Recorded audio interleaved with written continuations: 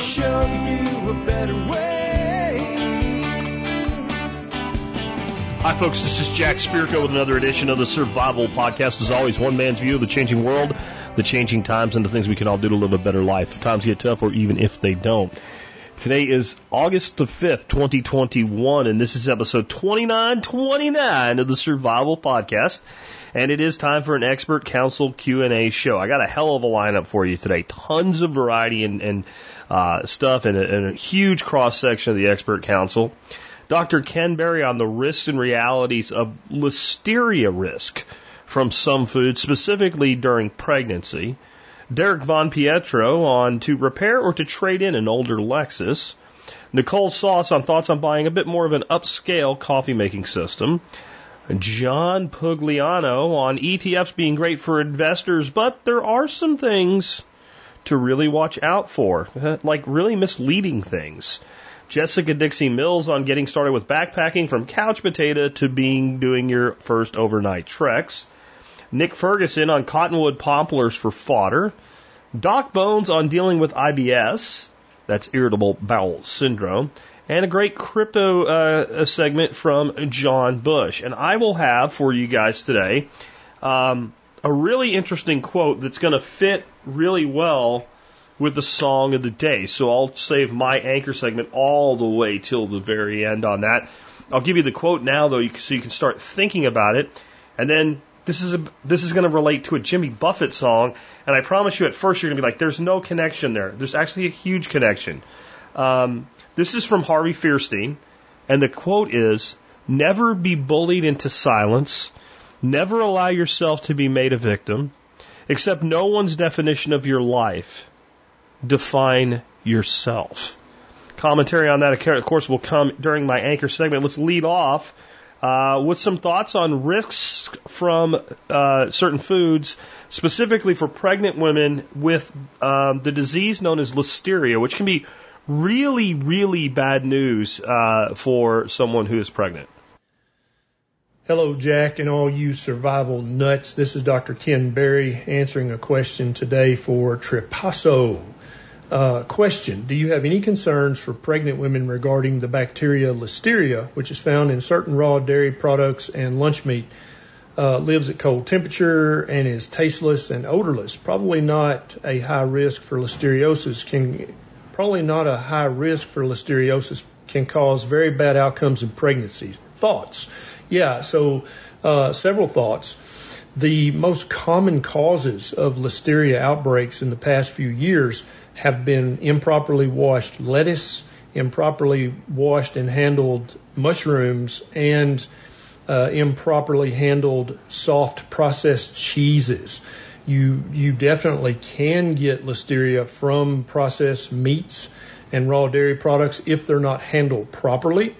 But if they're handled properly, it's actually much less likely to contract listeria from meat and dairy than it is from lettuce and other vegetables and mushrooms and then highly processed cheese.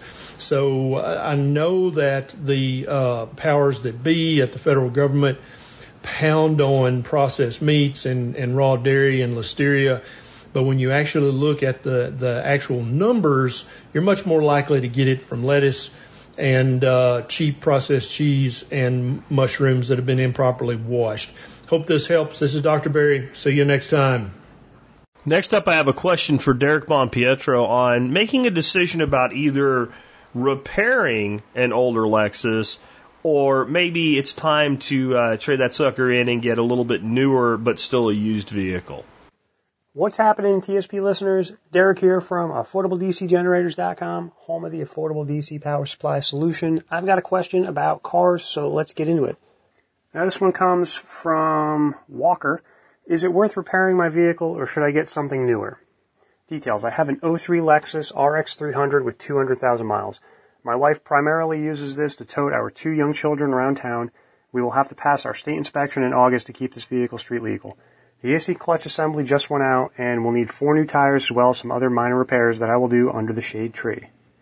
This car runs fine and I'm able to do many repairs with some help from a buddy. We just replaced the timing belt 6,000 miles ago, but these repairs I will use a local shop to do. It looks like it may end up costing about $3,500. Is it worth it to put the money into this car, or would I be better off looking into a used car in this market? Thank you for your time. All right. Now, the RX300 was a very popular platform in its day. It was really a leader in the crossover SUV marketplace. So this is a SUV that's based on like the Camry and Sienna minivan platforms, although it's a Lexus all-wheel drive SUV. It's got a 3-liter V6, which was used in a bunch of other vehicles, and there are a couple of major problems with it, but overall it's a very good vehicle, and it's Lexus quality as far as like the fit and finish and quiet of the ride. So it's a great platform to own, and it's got 200,000 on it, which I don't know if you're the original owner or how many of those miles you've put on it, but you still got a good 100,000 miles left depending on the condition of some things. So the big ones, transmission. The first gen RX300 for the first couple of years supposedly had transmission problems. Now, I can tell you on the Toyota side, because I was a Toyota technician actually during this period, and I went on to teach in the 2001 area and later on. So we never really had transmission problems with these vehicles, although Consumer Reports will write that the first gen up to 2000 has above average numbers of transmission failures. So this might not even apply to yours. Now, I think realistically the big thing is probably maintenance. And if the transmission fluid hasn't been changed on a regular basis, this one might be a little more prone to failing. But it's going to be hit or miss. So if you've had good luck with it and it shifts okay and the fluid's in good shape and you've been taking care of it, probably would scratch that one off the list.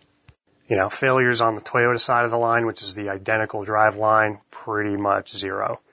Now, with the engine, pretty good engine, makes good power. Biggest problem with it is, again, fluid maintenance changes. So if you're not doing the oil change, these engines are notorious for sludging. I saw a lot of these on the car side, on the Toyota side, but it's the same engine in the Lexus, so these engines will sludge up if they are not serviced accordingly.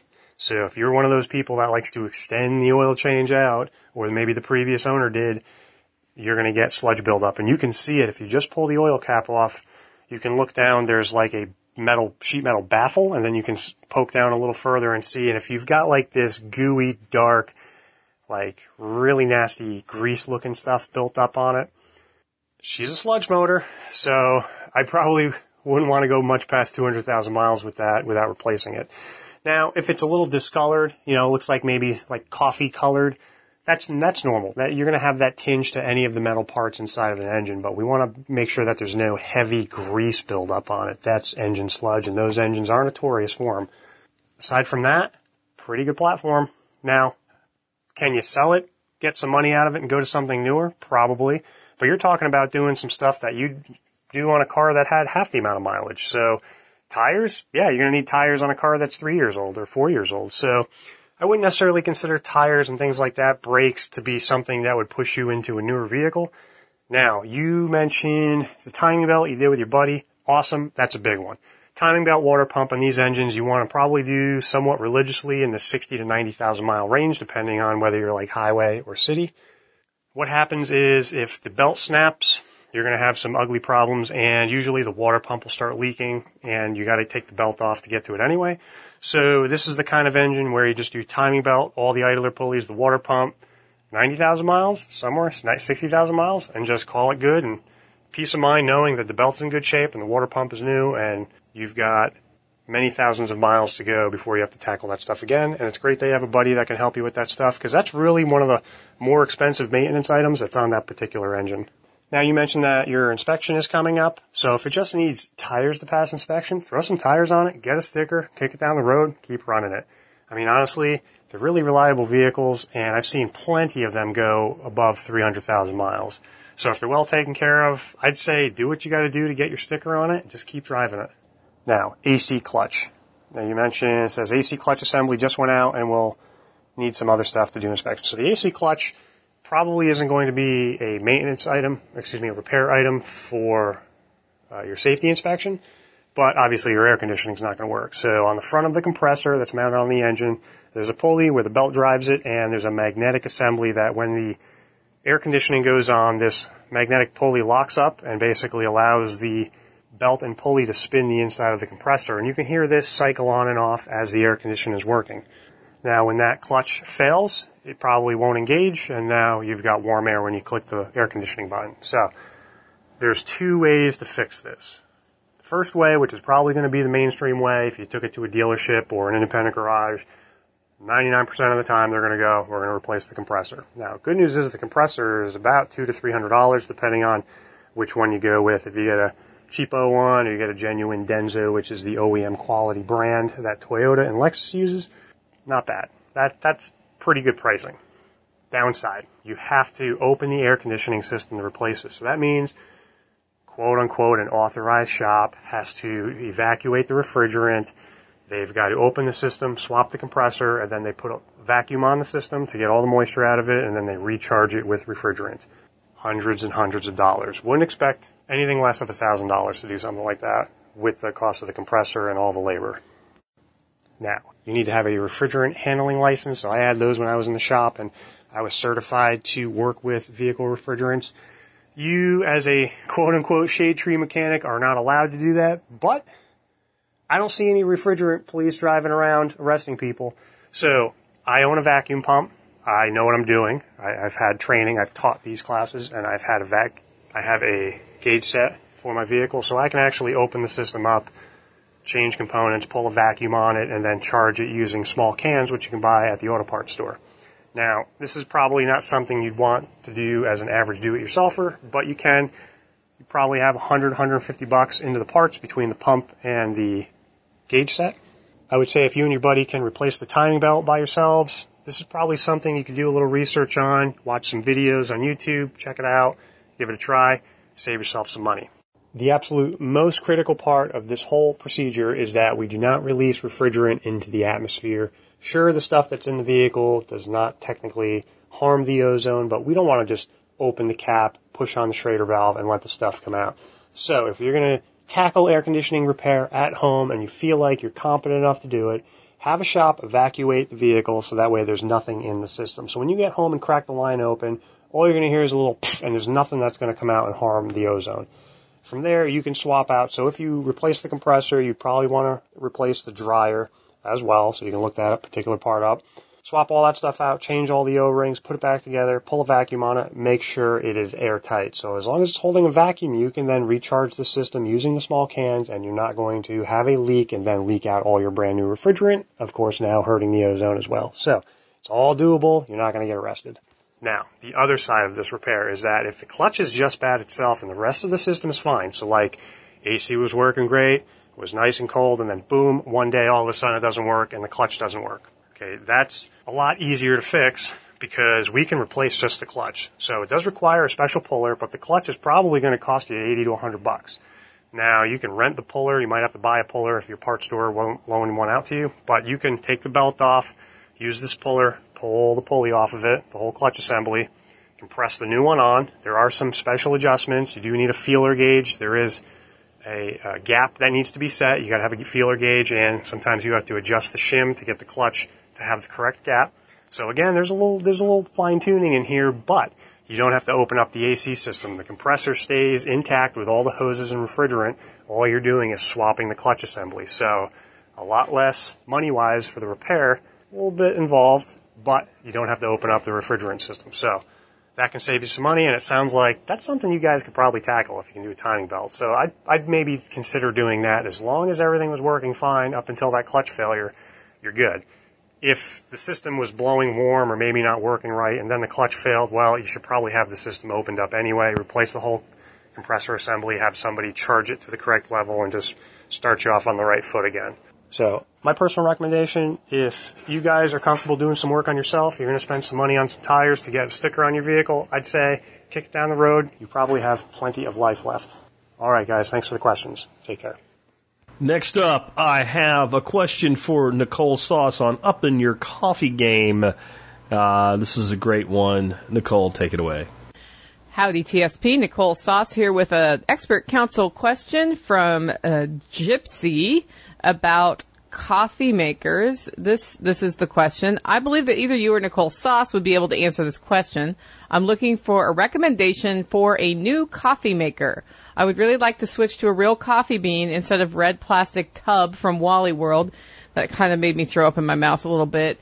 I currently use a Techniform Mocha Master that brews pretty good coffee, but does not have a grinder or a timer. I'm aware that I could grind the coffee in a separate machine the night before and likely hook up some kind of timer, but I don't like the added complication. Is there a machine that has a hopper for coffee beans, has a timer that can be scheduled, grinds the beans, and makes a quality cup of coffee? This is from Gypsy.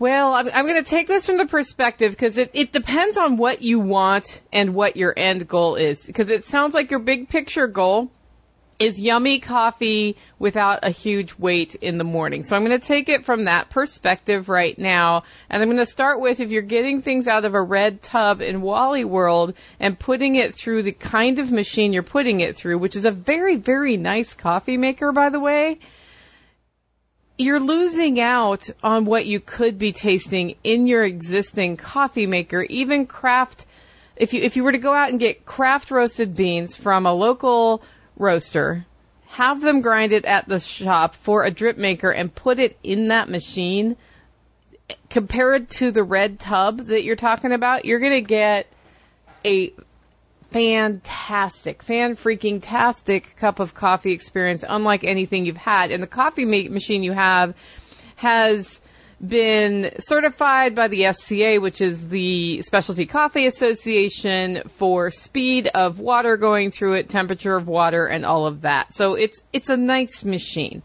That said, it's not giving you an efficient cup of coffee in the morning, and you're interested in transitioning to whole bean. Here are your options. And I'm going to come from this perspective of I have tested 2 of the machines I'm talking to you about, but you may end up wanting a different kind of machine. The first question to answer is, how much coffee do I want in the morning? Do I want 16 ounces of drip coffee, or are espresso drinks nice? If you want something that will give you a nice cup of drip coffee that is programmable and has a built-in grinder, go on to Amazon and look for Cuisinart. Seems to be the best option right now. I looked at the higher-end machines and didn't find one I liked. They have drip coffee makers that have a grinding hopper on top and a programmable screen with an insulated carafe underneath, so your coffee's not just getting burned on the burner while you take your shower or whatnot. And those are not very expensive. You're talking anywhere from $70 to $200 to get something like that that's going to make a nice cup of coffee. The thing to look for here, and I have a Cuisinart and I have this one, is a cone-shaped drip area rather than the flat sort of cup that you see. So look for a cone-shaped one. I actually have used that coffee maker. It makes a nice cup of coffee as long as you keep it descaled, which means running some vinegar water through it from time to time and clean it every time, and don't leave, the filter in there to mold all day, 'cause yuck.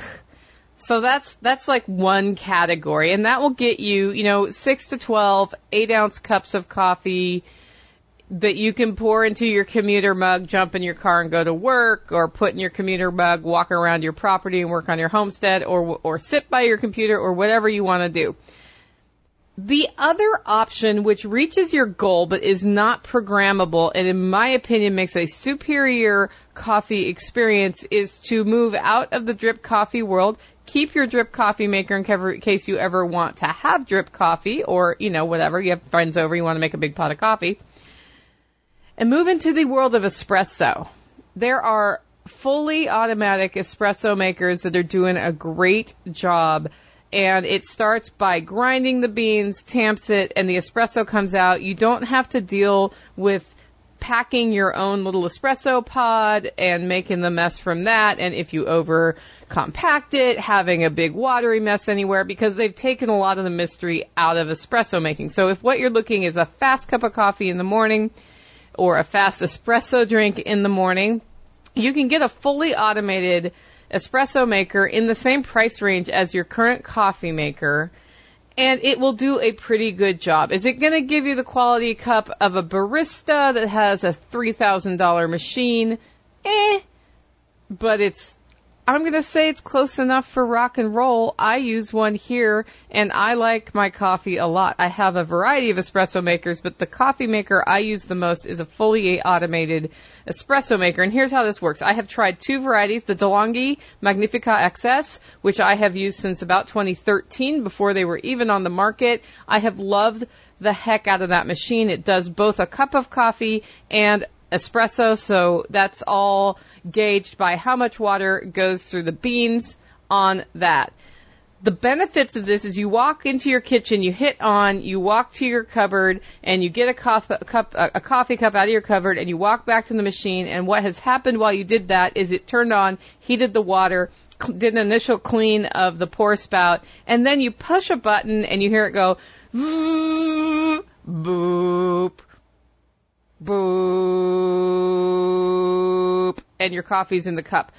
So I don't see a reason to have that on a timer, because I just walk in, turn it on, grab my cup, hit go, and it goes.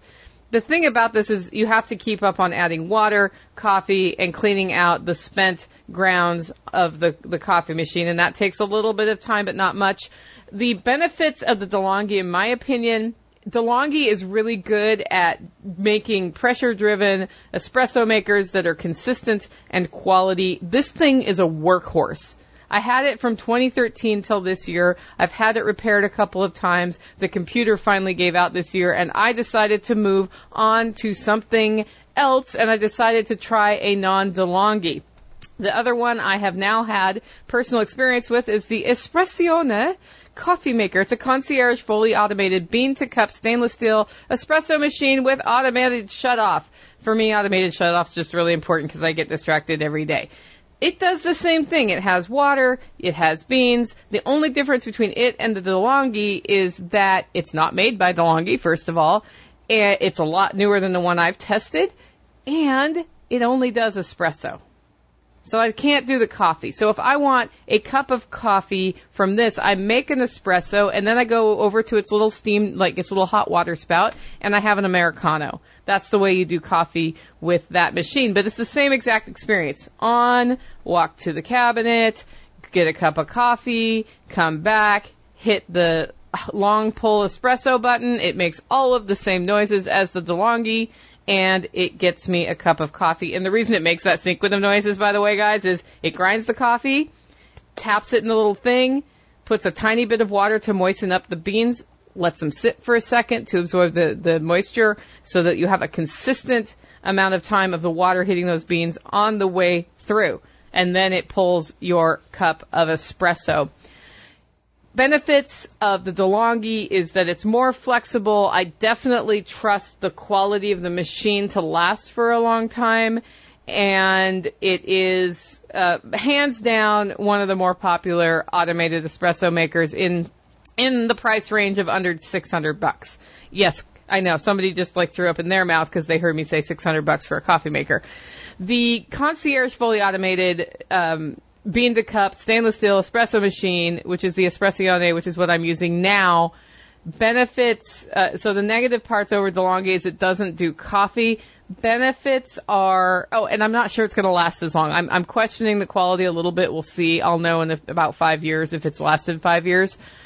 It is at a price point of about $450, which is a little cheaper than the DeLonghi. And from a cleaning it standpoint, and this is something that a lot of appliance people, they need to hire me to consult them on how to design their machines so that you don't drive Nicole Sauce crazy cleaning it. So the concierge has fewer nooks and crannies to clean when you're cleaning the machine, and all of the parts come out very easily. It's like a component piece, and it's super easy to clean. So the amount of time it would take me to clean a DeLonghi is about 15 minutes to clean it all out. The amount of time it takes me to clean the concierge is about 2.5 minutes, and that's because every piece comes out and it doesn't have lots of corners and what would be beautiful form factor, which makes nooks and crannies. And nooks and crannies in the kitchen and in appliances are terrible because you have to get in there with a toothbrush.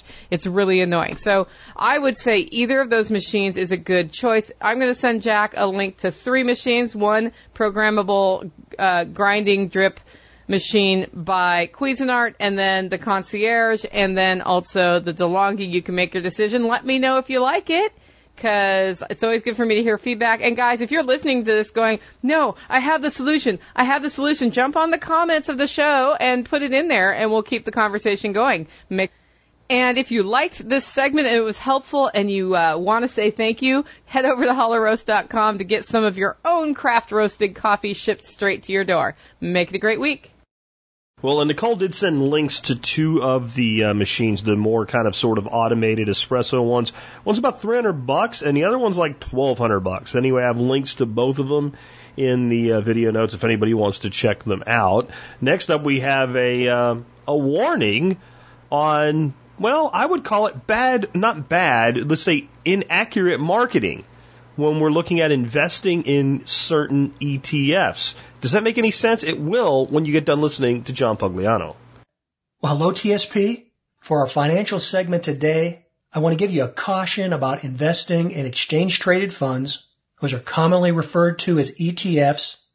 Before I get to the warning, I want to emphasize here that I'm a huge fan of investing with ETFs. Whether you're using it to get broad diversification by investing in an ETF index, or whether you're trying to get a concentrated position through the use of a sector-focused ETF, I think they're wonderful products, and I think they fill a niche for not only the aspiring investor, but also sophisticated investors. Okay, but having said all that, the big warning I want to give you about ETFs is, like any investment, know what you're investing in.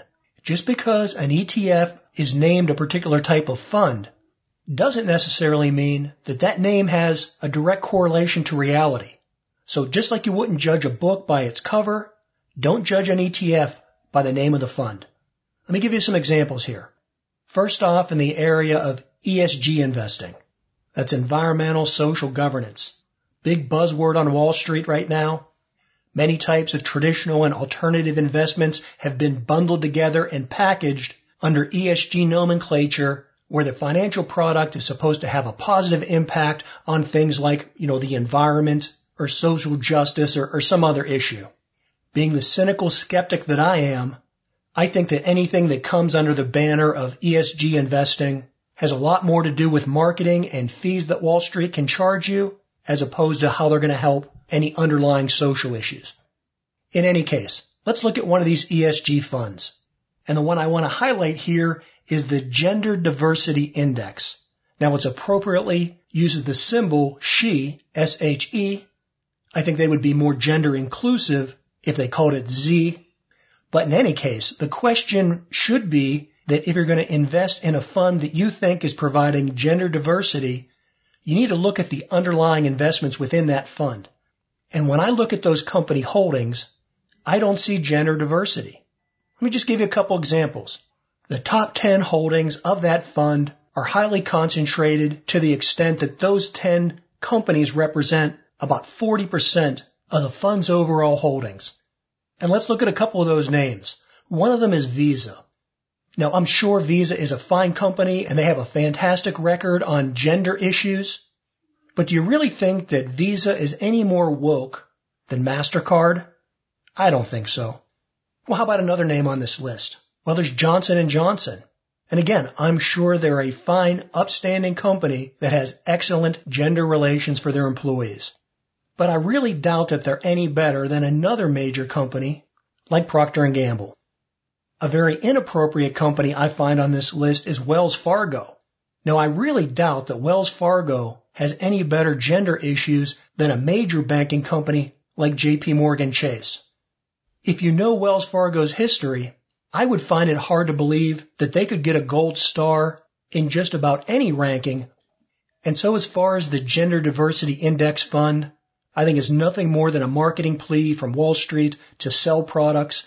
If you dig down and look at these holdings, this fund basically is no different than a large cap fund.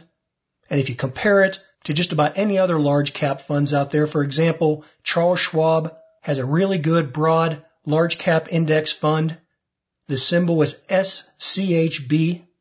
If you compare that with SHE, the two funds perform about the same over any given length of time. Sometimes one slightly outperforms the other. but the difference isn't significant. They have about the same beta rating, which means that they generally track the broad S&P 500. The difference is that with the Schwab product, you get more overall investment diversification. The top 10 holdings only represent about 20% as opposed to 40 in the She Fund. The She Fund pays a substantially lower dividend.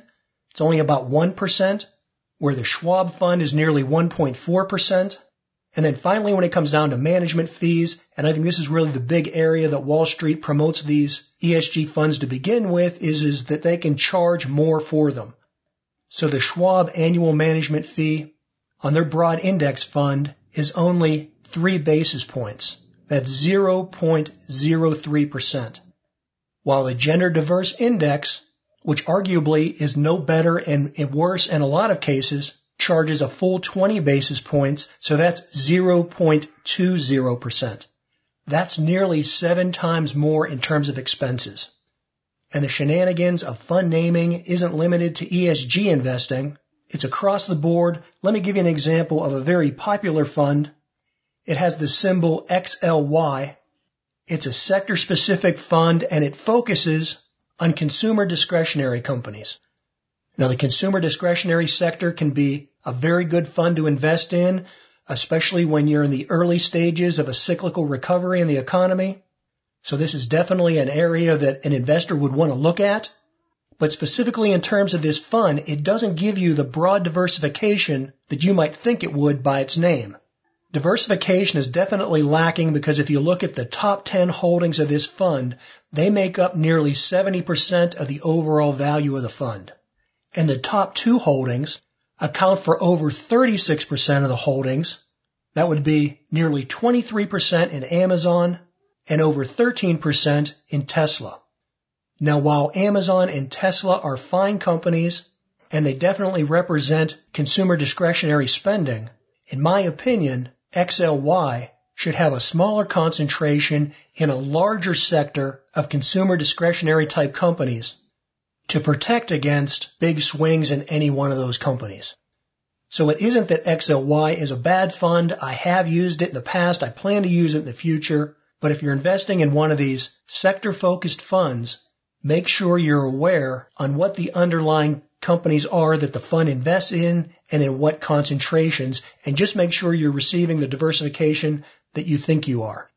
Another thing to be aware of with ETF investing is when you use these sector-specific funds to invest in a commodity, for example, like gold or oil, you have to realize that for these funds to track these particular commodities, they have to do it either by owning the underlying commodity, which means paying for storage and transportation and security and all the other costs that would go to managing and handling that commodity, or the fund has to use paper derivative products, for example, like futures or options contracts.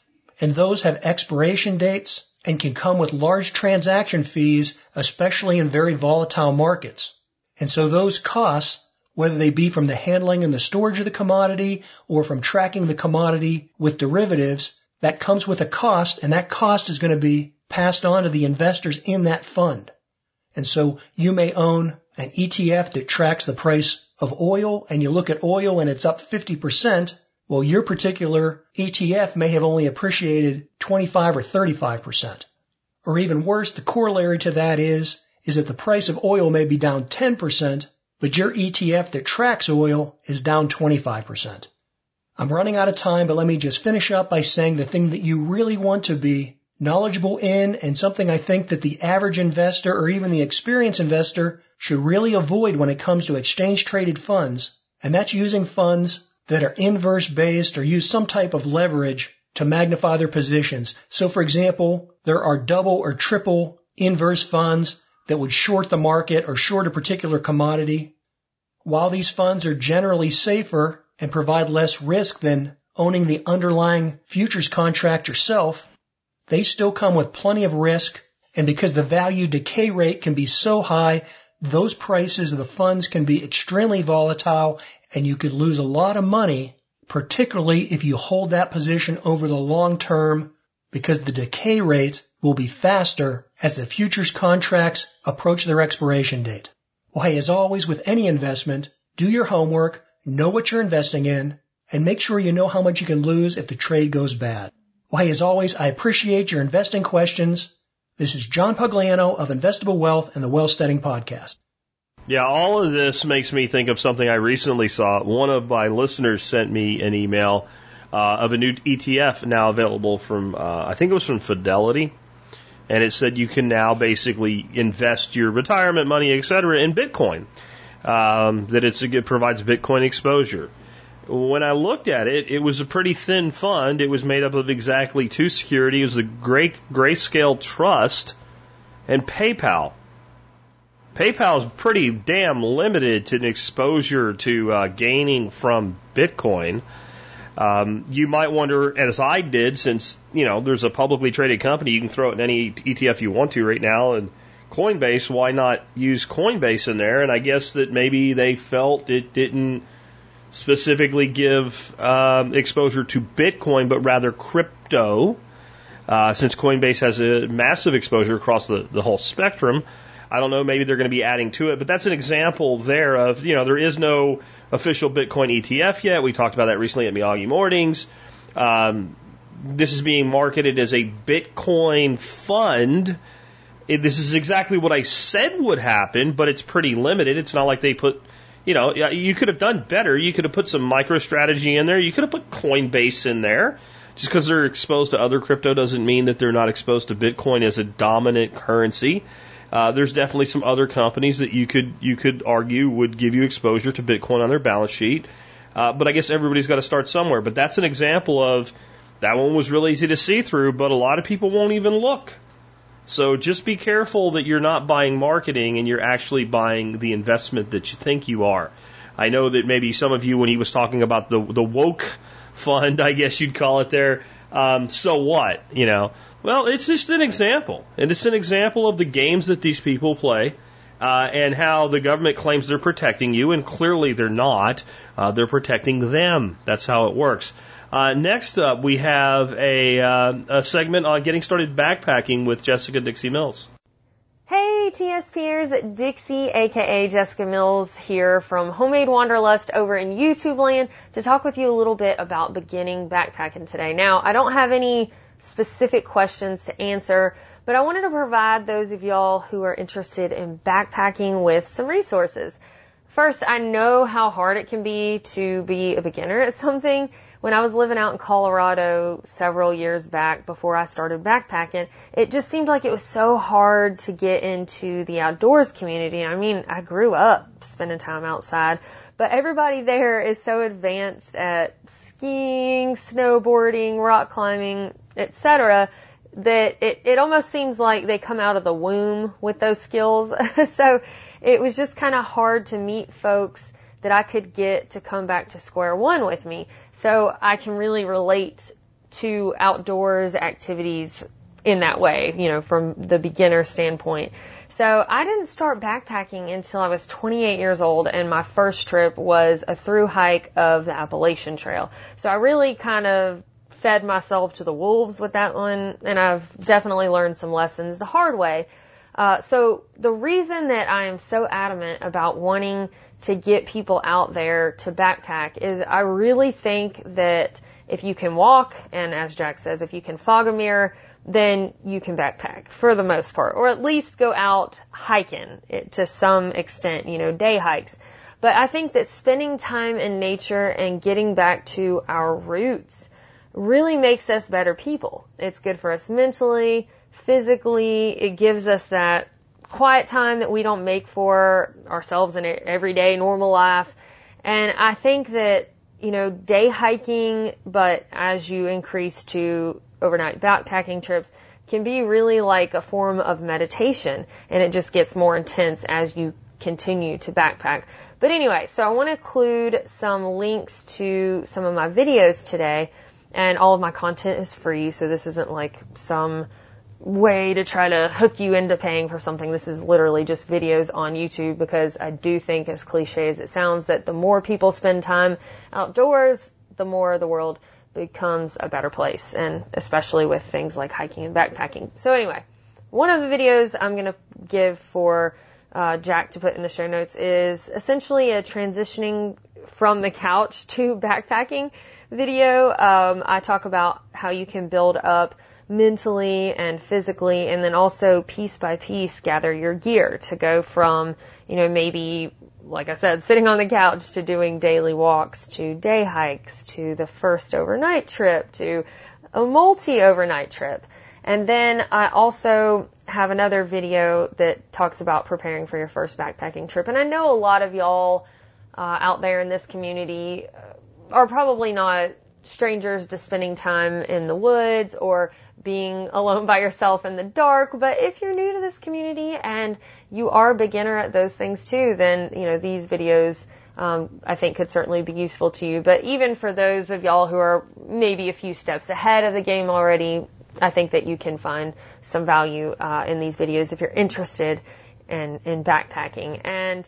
But I've found through backpacking that so many adults that think, I'm not afraid of the dark, find that things are a little bit different when you're not in the controlled space of your home and you've thrown yourself out there in the wilderness. And I swear that caterpillars can sound like grizzly bears outside of your tent.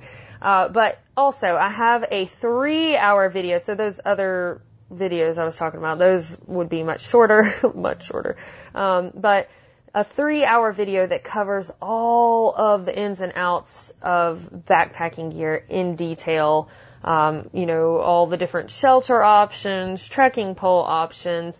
And it can be like trying to drink from a fire hose. But all of my videos have timestamps, so you can skip to certain topics if you want to. You just look in the video description and the timestamps are there. And then I'm also going to throw in a budget gear video, because I know that a lot of people who are thinking about backpacking sit down and they start looking at some of the prices of the gear and they're like, you know what?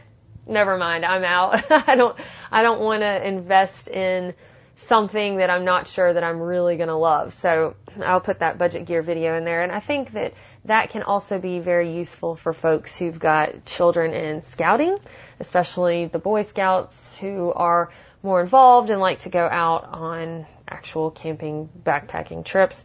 Then if you're not wanting to put a whole lot of money into your kids' backpacking trip and then they're like, you know what, I really don't dig this, because kids can, do that sometimes.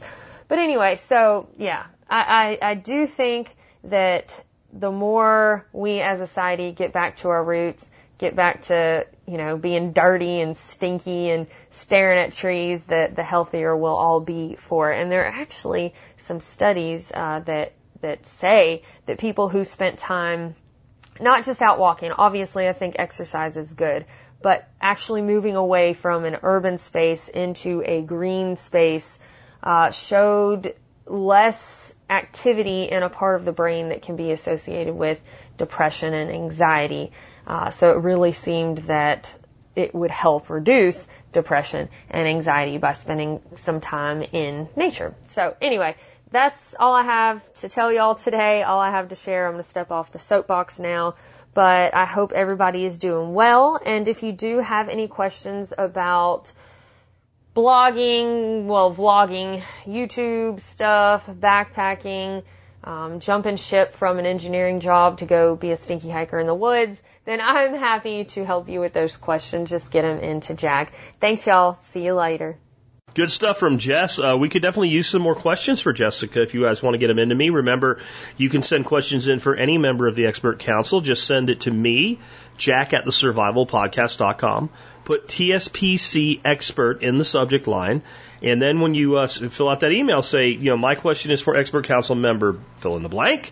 My question is, one sentence, then hit return, then give me your details. If you do that, we'll know what you're asking. You'll be more likely to get a great answer. In fact, you'll be more likely to get an answer at all. Trust me, I've been doing this a while. Next up, we have a question for Nick Ferguson on cottonwood poplar trees. Hey there, Nick Ferguson here with another Expert Council answer, and this one is about fodder trees. Let me just jump right into it. Question for Nick, are eastern cottonwood poplars useful for fodder like the hybrid poplar? Details. Nick, I got trees from you this spring and the poplars are doing well. I'm wondering if the eastern cottonwood poplars I have sprouting all over my property are as useful as the hybrid, or if I should just focus on the hybrid. I have hundreds of these now that I know what they are. Is there anything they're useful for that would demand a market value? Thanks, John.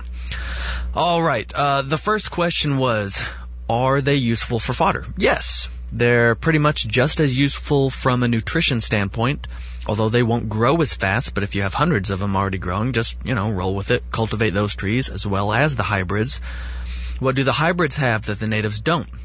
Well, basically they'll grow faster and push more new growth every year compared to the wild type you have growing locally. So, if you're cramped for space, you'll get more growth out of the same square footage if you're just growing the hybrid poplars. And, they grow so easily from cuttings. Man, if you're at all cramped for space, I would stick with the hybrids. But by all means, get growing with the local resources you have. You might be able to make a quicker start by starting to manage those natives or the locally growing type that you have, and then slowly expand out as you have the plant material to get more of the hybrids growing. I try to make a point to mention this every single time I promote what I'm selling. First, take stock of what you have locally if you're working on a tight budget. I totally understand. If you just want to buy from me, that's fine. Whatever. But you likely have something growing on your property or somewhere in your region that's going to be useful for you, whether that's poplar or whether that's willow or mulberry. White mulberry grows just about everywhere in the USA. So learn to grow cuttings and harvest local resources for free first, especially if you're on a budget. But, if you want to have positively identified plants that you can know for certain are going to work for you, then by all means, get a tree pack from me. Or, if you're looking to plant hundreds, find a wholesale grower and buy them by the hundreds. Or, buy some seed and learn to cold stratify the seed and plant 10,000 tree seeds and plant a whole fodder forest. The second question was, is there anything useful that demands a market value? Well, most people consider cottonwoods to be a trash tree, so they're not a huge market value. They grow relatively fast, so if you're growing the hybrid poplar because you're looking for that really fast growth, you can normally get, I think numbers I've seen are somewhere around double the BTUs per acre if you're growing the hybrid poplar for fuel wood or firewood as compared to oak. So that's double the BTUs per acre per year. So, if you're trying to cut it and then keep reharvesting and then let it grow up enough to harvest again, then you'll get more out of the poplar. Now, of course, it burns a lot faster and doesn't burn as clean, so your mileage may vary. Your market may not want that. So, it's kind of a little bit more difficult question to answer. You can grow the poplar as a coppice tree system. You can cut it every winter, delimb the shoots, and you can use those shoots to plant more and sell to other people if you're finding success with it. Or you could dry those shoots and burn them in a kiln and make charcoal. Then you can either sell the charcoal, or you can combine that charcoal with manure or compost. You can make biochar, and you could sell that product. You could harvest the green leaves. You could dry them and then put them through a hammer mill and pelletizer to create your own leaf pellet. And depending on your market, you might be able to combine the leaf content with maybe some medicinal herbs, things like mealworms, and sell premium chicken treats or food, chicken food to, yuppies who have pet chickens. And apologies if you're listening to this and you happen to be a yuppie with pet chickens. I guess I've had a couple chickens I was pretty fond of myself, so I can somewhat get on your level. But, let's be real. If you've named all of your chickens, you'd probably buy Beyond Organic, specially formulated pellet treats for the tiny dinos. You would. And you'd pay $20 a pound for it, too. So, I know that's a quick answer, but, sometimes these questions are quick to answer. Hope that helped you out, John, and hopefully it sparked maybe an interest in some more of you guys and gals out in the TSP community to get out and try to identify a few good trees in your area. I'm Nick Ferguson from HomegrownLiberty.com and RarePlantStore.com. Do good things. Good stuff from Nick Ferguson. Next up, we have a question on IBS, irritable bowel syndrome, for Doc Bones. And then I'm going to throw another resource from another council member we've heard from today already, Dr. Ken Berry. I've got a resource from him on another way to approach this. Hi, Joe Alton, MD, here, also known as Dr. Bones of the survival medicine website, doomandbloom.net, where you'll find over 1,200 articles, podcasts, and videos on medical preparedness. Plus the co-author of the upcoming fourth edition of the Survival Medicine Handbook and designer of an entire line of medical kits at store.doomandbloom.net. Today's question for the expert council is from Chuck, who writes, I have IBS, that's irritable bowel syndrome, and am tired as hell of dealing with it. Is there a way to cure, mitigate it, lessen the effects? Details. I'm a long-time sufferer of IBS. Doctors can't seem to find a reason or cause. I can't say if it's IBS-C, IBS-D, or some combination thereof. I'll explain these in a few minutes. I had colonoscopies, GI with contrast, barium enemas. Name the test, I may have done it. The doctors tried to blame alcohol, but when I do test my symptoms by going zero alcohol, the symptoms persist as usual, little or no change. Cannabis helps, as in the pain mitigation and depression mitigation. Yes, one can become very depressed due to IBS. Perpetual stomach pain causes ambition levels to drop. I often lose 2 to 3 days of getting stuff done because I'm sitting around with an achy stomach. There is a family history. Mother died at 45 after years of colitis from septic shock. Father, sister, and I all have diverticulosis. Both my sister and father almost died from intestinal ruptures and septic shock within the last 15 years. Luckily, both did survive. I have cut out coffee, 6 years clean at this point. It helped some, but stopping coffee didn't cure me. I have also experimented with zero alcohol. He mentioned that. No major change, but that seems to be all my doctors want to discuss. That and my liver. The plus side is less alcohol helped me lose weight and saves money too, so I'm okay with less alcohol. My liver is a little fatty, which also can be caused by being overweight and not just alcohol use. I am moderately overweight at just under 200 pounds at 5'7". I have recently lost some. I've almost been as heavy as 230. I have been as light as 160. Weight seems to not affect the issue much. I do plan to continue with weight loss with an ultimate goal of 160, which is appropriate for my height. I did have a stressful job, but I've been retired for 5 years now. Frankly, my life doesn't have much stress. It's not stress-related, in my opinion. I'm at my wit's end. I have to plan trips outside my home with a bathroom in mind. I'm lucky in that I retired young, although the symptoms were there even before I retired. But I'd like to not spend my retirement on the toilet. I'd love to have even a week of remission from this. Any help or suggestions would be appreciated. Chuck, I'm so sorry you're dealing with this issue, and it's a tough nut to crack. What is IBS? Irritable bowel syndrome is a common disorder seen in about 10% of the population that affects the large intestine. Signs and symptoms include cramping, abdominal pain, bloating, gas, diarrhea, or constipation, or both. IBS is a chronic condition and usually needs long-term follow-up. Your family history, stressful work, diverticulosis, and other factors put you at high risk for it. Patients generally appear to be healthy. An examination of the abdomen may reveal tenderness, particularly in the left lower quadrant, and nothing more. This leads doctors to fall back on advice like stop your bad habits, lose weight, eat healthy, and don't drink or smoke, etc. Of course, if you were drinking enough alcohol to make you obese, some of that advice is not really a bad thing, especially if your liver isn't in great shape. There are 3 types of irritable bowel syndrome or IBS. They include IBS-C, that's IBS constipation. This comes with stomach pain and discomfort, bloating, abnormally delayed or infrequent bowel movements, and lumpy hard stools. Then there's IBS-D, IBS diarrhea. This comes with stomach pain and discomfort, an urgent need to move your bowels, abnormally frequent bowel movements, or loose watery stool. And then there's IBS mixed, which might be your case, which has both constipation and diarrhea. Patients may have symptoms of abnormal stool passage like straining, urgency, feeling of incomplete evacuation. They could pass mucus or complain of bloating or abdominal distension in general. The diagnosis is made using what's known as the Rome, R-O-M-E, criteria.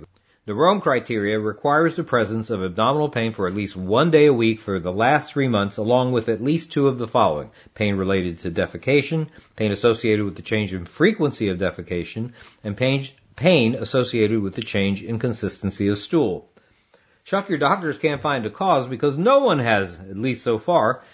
The cause of irritable bowel syndrome is unknown. It tends to begin in late teen or early adult years and has periods where pain and GI disturbances are less and some where there's more. Diet, medication, hormones, or stress may trigger or worsen the symptoms. Historically, the disorder was often considered to be purely psychosomatic.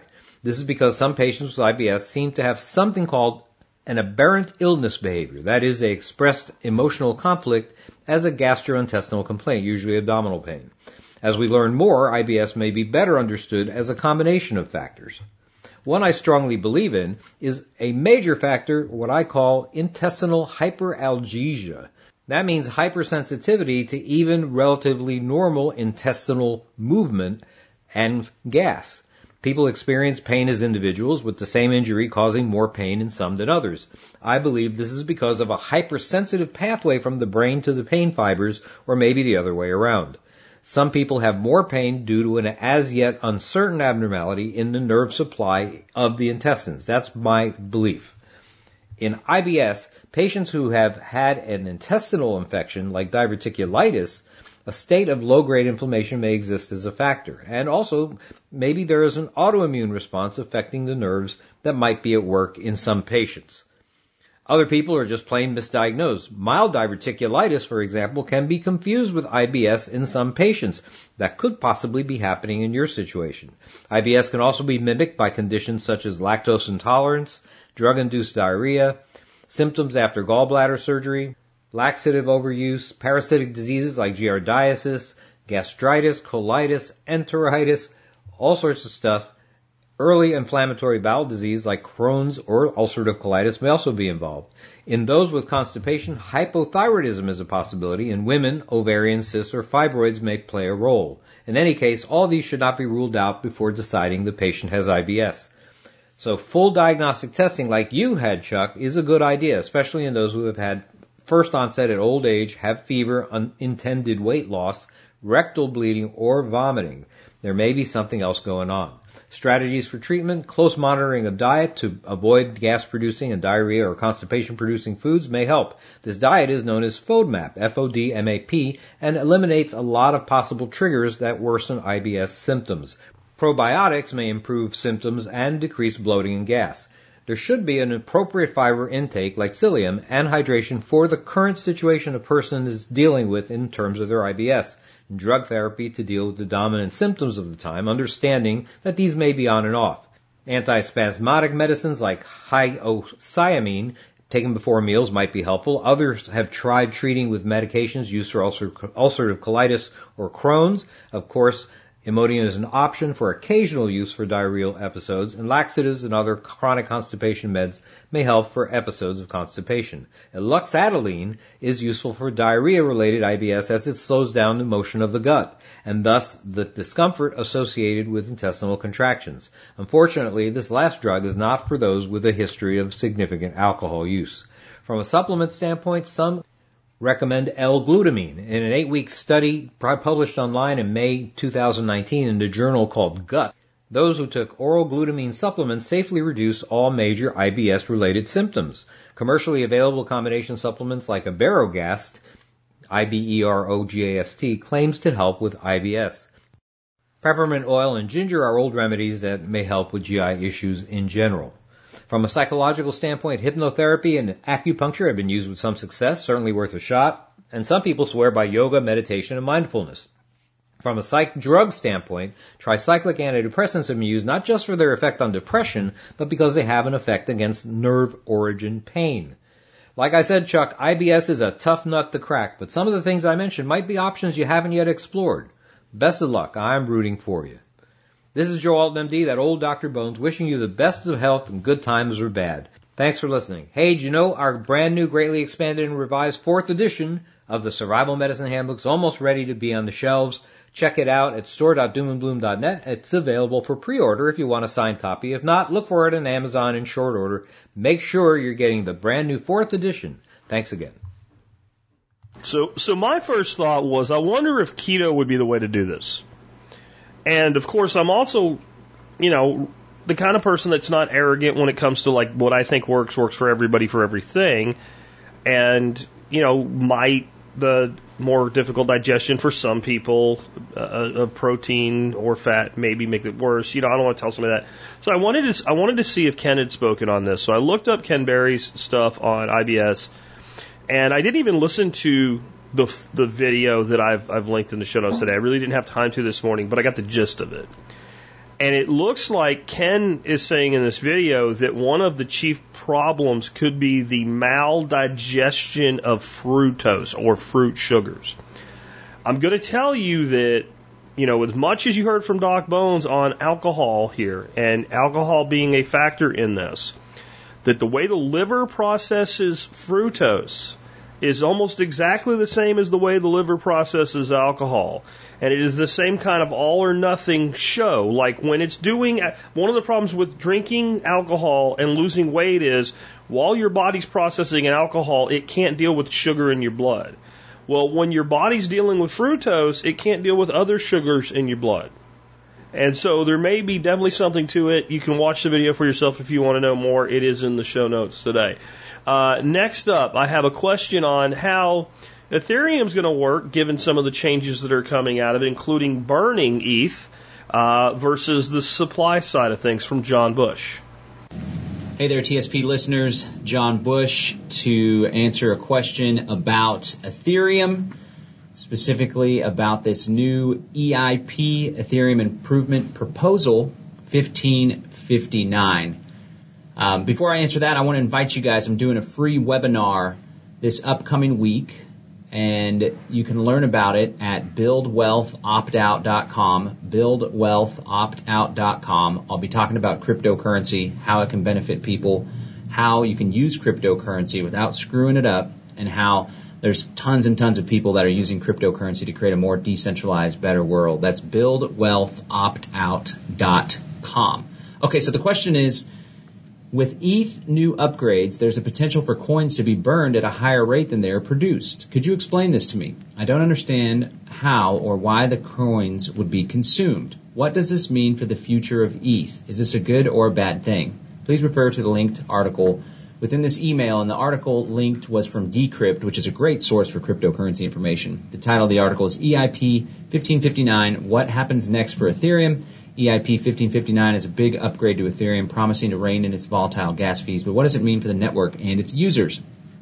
Okay, so there's a lot to unpack here in a small time, but many people are aware that Ethereum is going through some major upgrades, a variety of different upgrades that are commonly referred to as Ethereum 2.0. There's been a hard fork, which means every single computer and miner on the network must upgrade to this hard fork, or they won't be compatible with the network anymore. So all these big changes. One of the big changes is switching to, in addition to the proof of work, there's going to be proof of stake. Eventually it'll all be proof of stake. Proof of work is when, in order to verify the transactions on the network, in order to create new coins, you have to first run computers and then prove that you are running these computers by solving a puzzle. That's proof of work. That's what Bitcoin does. That's what Ethereum has historically done.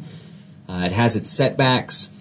Elon Musk will tell you about environmental problems, but a significant majority of Bitcoin's miners are actually using sustainable means. And then contrast that with proof of stake, where in order to verify transactions, people are chosen to verify transactions based on how much of a given cryptocurrency they have staked. There's going to be some big changes for Ethereum. In addition, there's something called a shard, which I laugh every time I say it, but a shard is a side chain that Ethereum is going to launch. So there's going to be the Ethereum main blockchain, and there's going to be multiple different side chains. This will just create the ability for more volume to go through on the Bitcoin network. All right, let's get to this EIP 1559. So if you've used Ethereum, that's what's always important when you get into cryptocurrency, to truly understand it, to use it, right? Some people can buy it on Coinbase and then just hold it in Coinbase, but it's always encouraged to move your cryptocurrency out of the exchange so you can get into a non-custodial wallet where no one owns your private keys. You have control over your money. But also when you use it, you kind of get a feel for it. Like you recognize, okay, Bitcoin actually isn't the best currency because these transaction fees are so high. Now, mind you, they're down to like $2 or $3 last I checked. But the same thing is the case with Ethereum.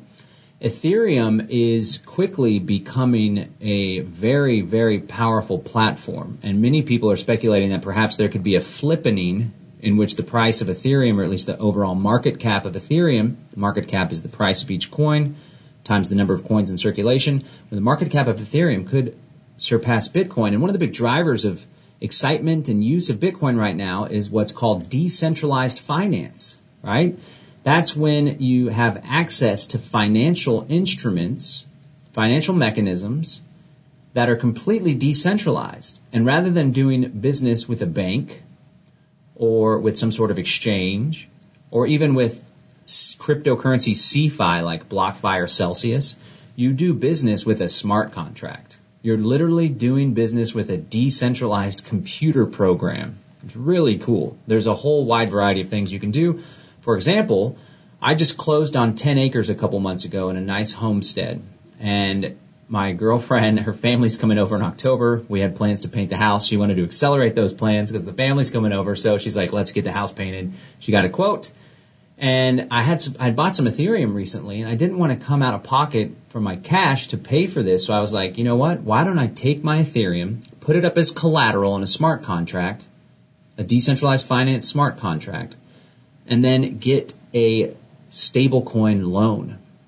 So I did just that using Compound. There's also MakerDAO. You put up your cryptocurrency as collateral. The smart contract generates stablecoins or any other cryptocurrency that they have available. And then you take the stable coins, you convert it to fiat, you pay for what you need to do, an improvement, an emergency, a new car, a down payment on a new house, whatever. Or maybe you could purchase more cryptocurrency, but be careful being leveraged like that. And then when you pay back this loan, you can get access to your cryptocurrency again. It's really quite brilliant. And I'm doing it right now, and so far, so good. So you can use your cryptocurrency stash, gain access to liquidity associated with that without having to sell your cryptocurrency, and you avoid a taxable event, which is really cool. Now, the problem, however, to get back to this EIP 1559, is every step of the way, there are all sorts of gas fees that really come into play. And while the rates are most definitely better than using a bank more often than not, you have to pay little transaction fees here and there. Even to tie your MetaMask wallet, which is a Web 3.0 wallet, to tie your MetaMask wallet to the DeFi platform like MakerDAO or Compound, you have to sign a transaction. There's a fee there, $6 to $8, right? Whenever I purchased more of the stablecoin, I used DAI with Crypto.com, so I put $1,000 into Crypto.com, purchased $1,000 worth of stablecoins, paid back part of my loan. There was like a $12 to $15 gas fee, right? So these are the transaction fees. So what EIP 1559 aims to do is create a base fee mechanism. It wants to give Ethereum users more information so they're not paying too much in gas fees, more than they need to have their transaction confirmed by the network, and also so they're not paying too little in transaction fees so that their transaction never gets confirmed. They want to change it to where the miners aren't the ones setting the transaction fees. Rather, there's an algorithm that sets the transaction fees. Now, whenever there's a transaction that takes place on the Ethereum network, there's new Ethereum that's created. And so what EIP 1559 aims to do is burn some of that new Ethereum that's created. Burning a cryptocurrency essentially is when the cryptocurrency itself, the program that runs the cryptocurrency, it just eliminates the coins. So the coin is gone. It's no longer accessible on the blockchain. No one can send it to anyone. No one can receive it. So the implication of this is when there's a whole lot of transactions potentially on the network, there could be more Ethereum being burned than there is Ethereum being generated. Now, unlike Bitcoin, which has a 21 million coin cap, now mind you, most of those coins have been lost. Many of them are controlled by Satoshi Nakamoto. They never moved at all. So really there's actually going to be like 17 million coins. And a significant portion of those are already out, right? Because many of them are inaccessible, right? There isn't a cap necessarily on Ethereum, although that's set to be changed. So the idea is, it's possible that more Ethereum will be burned than created, which would then begin to reduce the number of Ethereum coins in circulation, thus potentially making Ethereum deflationary. This change, EIP 1559, doesn't necessarily mean that Ethereum will be inflationary, but it does introduce a mechanism, I meant deflationary, does introduce a mechanism to where Ethereum could potentially be deflationary if all of the right factors are into place. And of course, when you have a deflationary asset that is reducing in supply, it has a tendency to go up in value, especially when there is a high demand. Contrast that with the United States dollars and other fiat currencies, where they're just pumping them out by the trillions. The price, the value of those units goes down. So this is a big deal. It's a big change. All of these big changes that are coming out for Ethereum are being reflected in the market price, which is currently surging. Last time I checked, it was over 2,800. We could be reaching new all-time highs sooner than later. If Ethereum is able to figure out these transaction fees, it'll really open up the door to future investment, as there's many people, big investment firms, venture capitalists that want to invest in Ethereum development businesses that have been waiting on the sidelines to see if Ethereum could get its act together, figuring out these transaction fees, because they are a great hindrance to the future of decentralized finance, because you're getting nickel and dimed throughout the way with all these transaction fees. So, assuming this can get solved and this London hard fork is a success and this EIP 1559 is implemented properly, we could see a lot of attention and a lot of action going into Ethereum. All right, so we are going to be talking about some of this decentralized finance stuff in the upcoming webinar that I'm going to be doing. Again, that's taking place next week. It's totally free. I'd love for you to be a part of it. You can register at buildwealthoptout.com. That's buildwealthoptout.com. All right, peace and freedom, guys. Thanks. So I don't have any idea, to be blunt, how well the long-term plan will work out for Ethereum with all of these changes. I have no idea.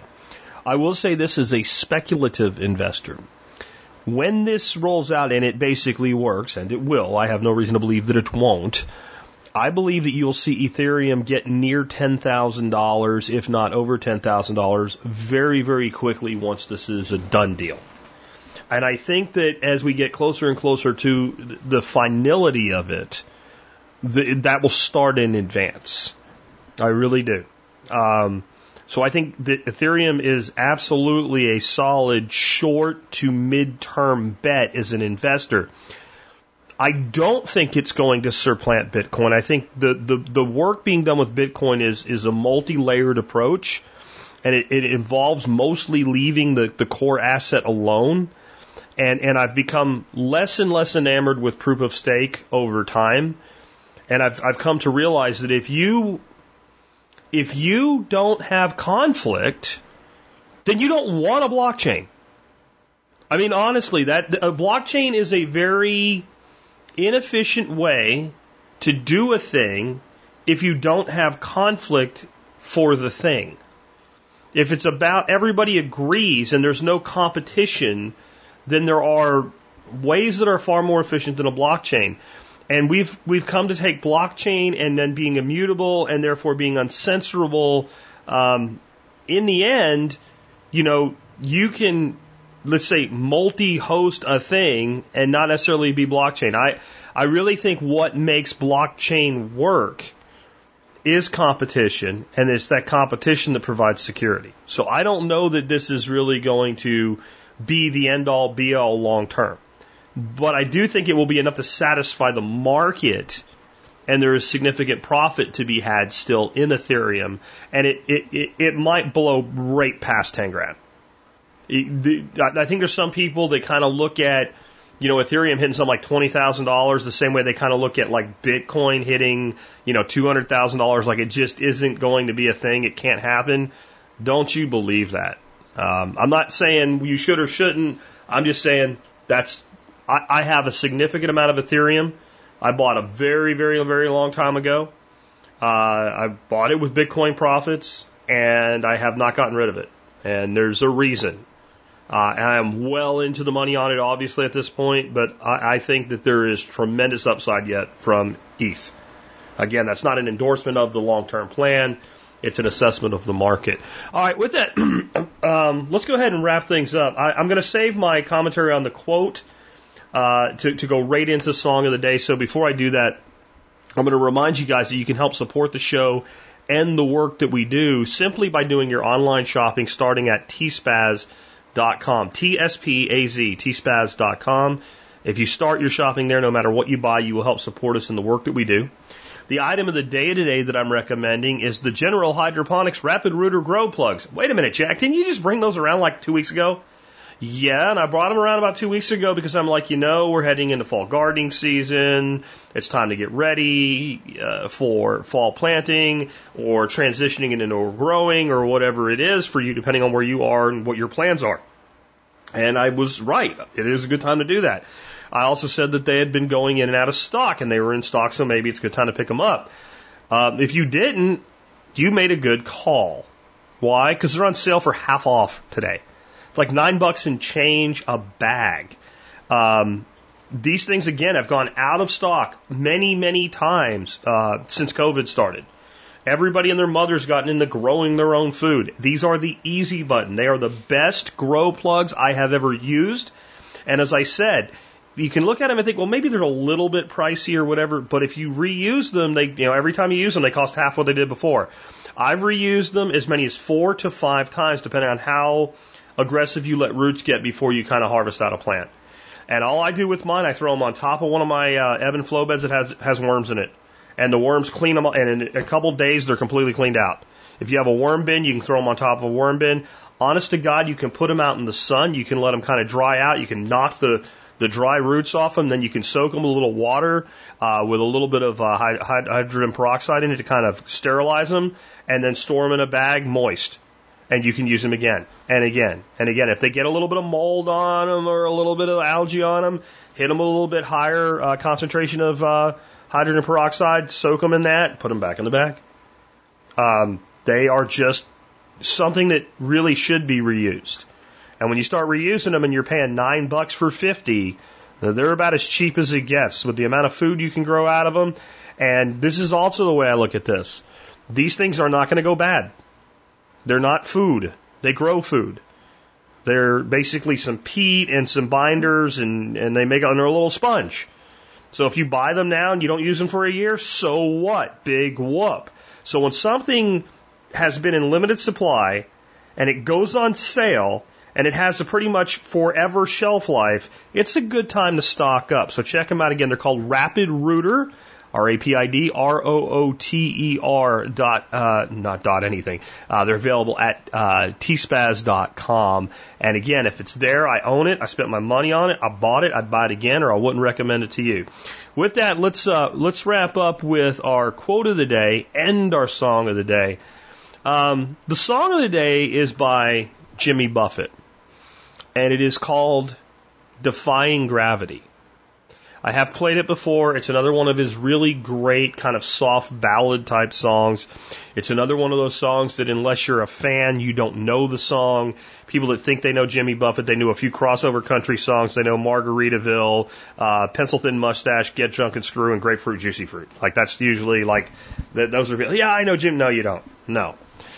Jimmy Buffett's catalog of music is hundreds of songs. Hundreds of songs. And this one is from mid-70s, I think 74 or 76, one or the other. And it absolutely is another song that has kind of a fatalistic look at life.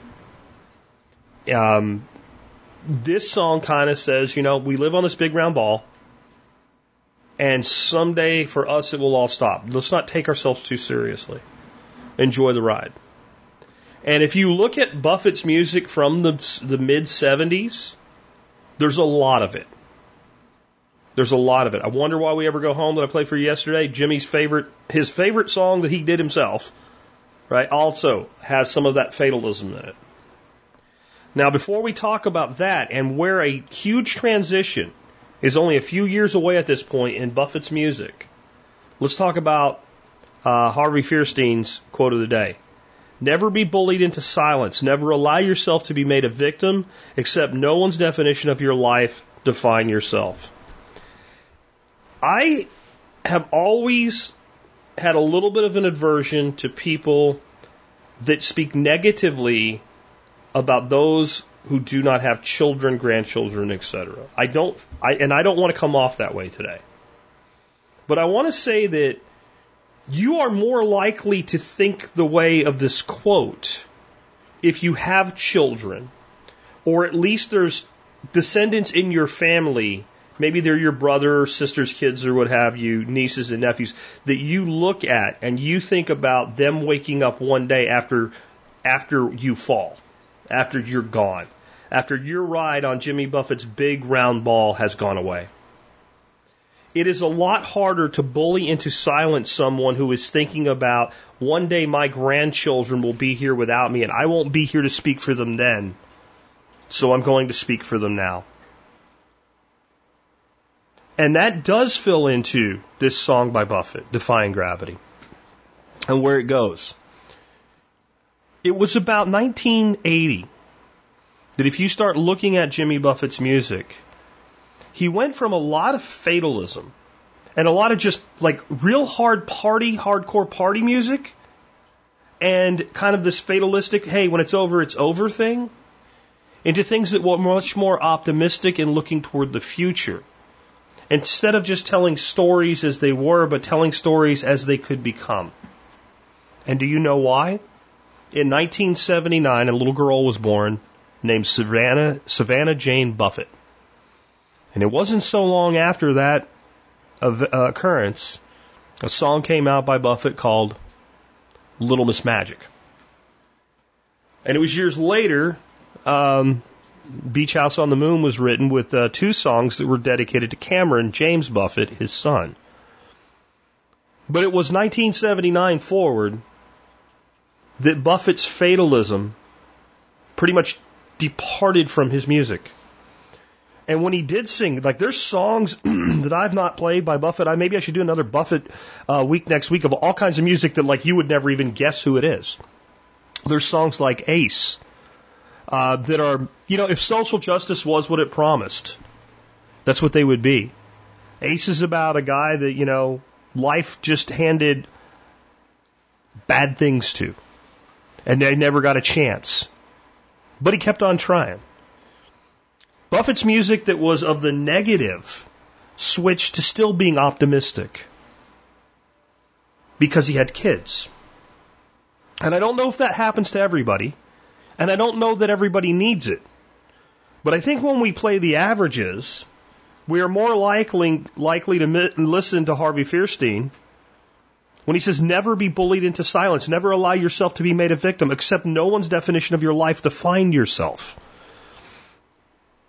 Those words were spoken a long time ago. But boy, they're written almost perfectly for today.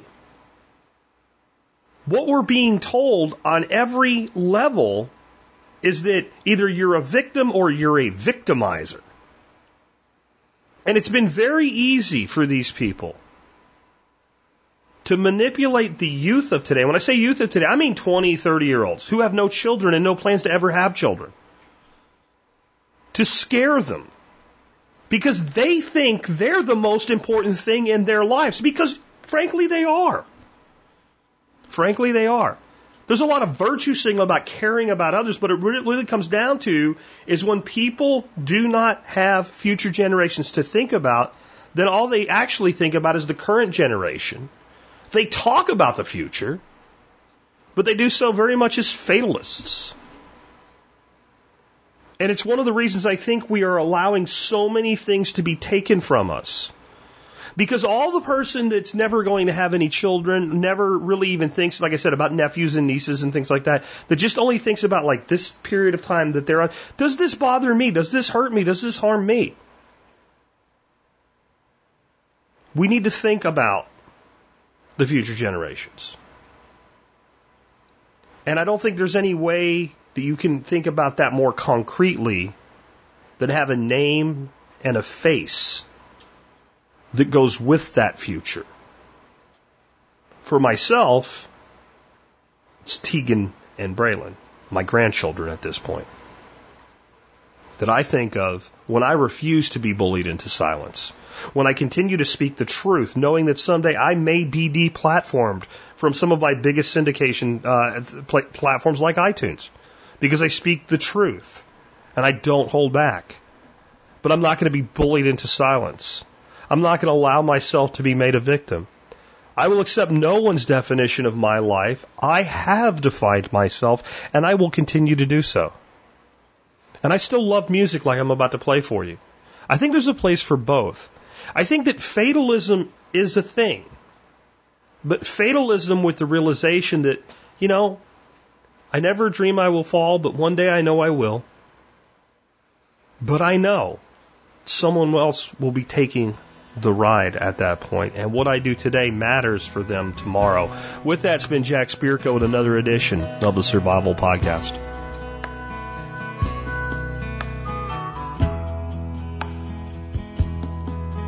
I live on a big round ball.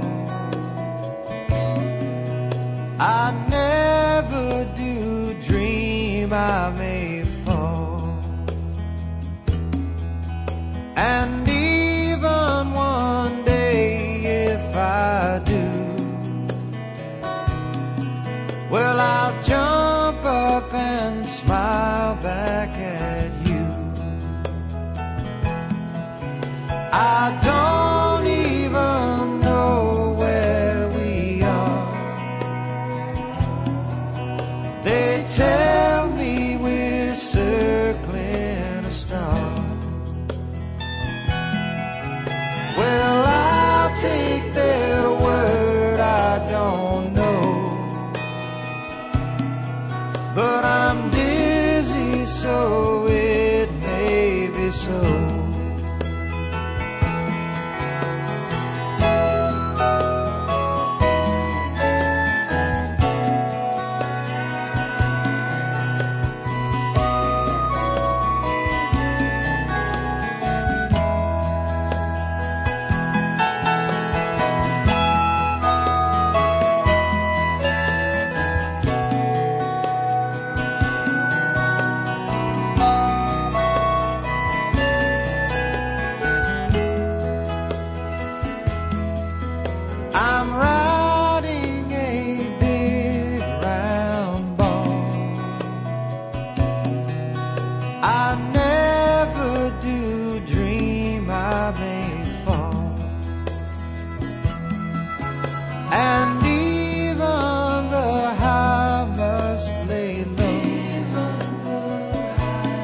But when I do fall, I will be glad to go.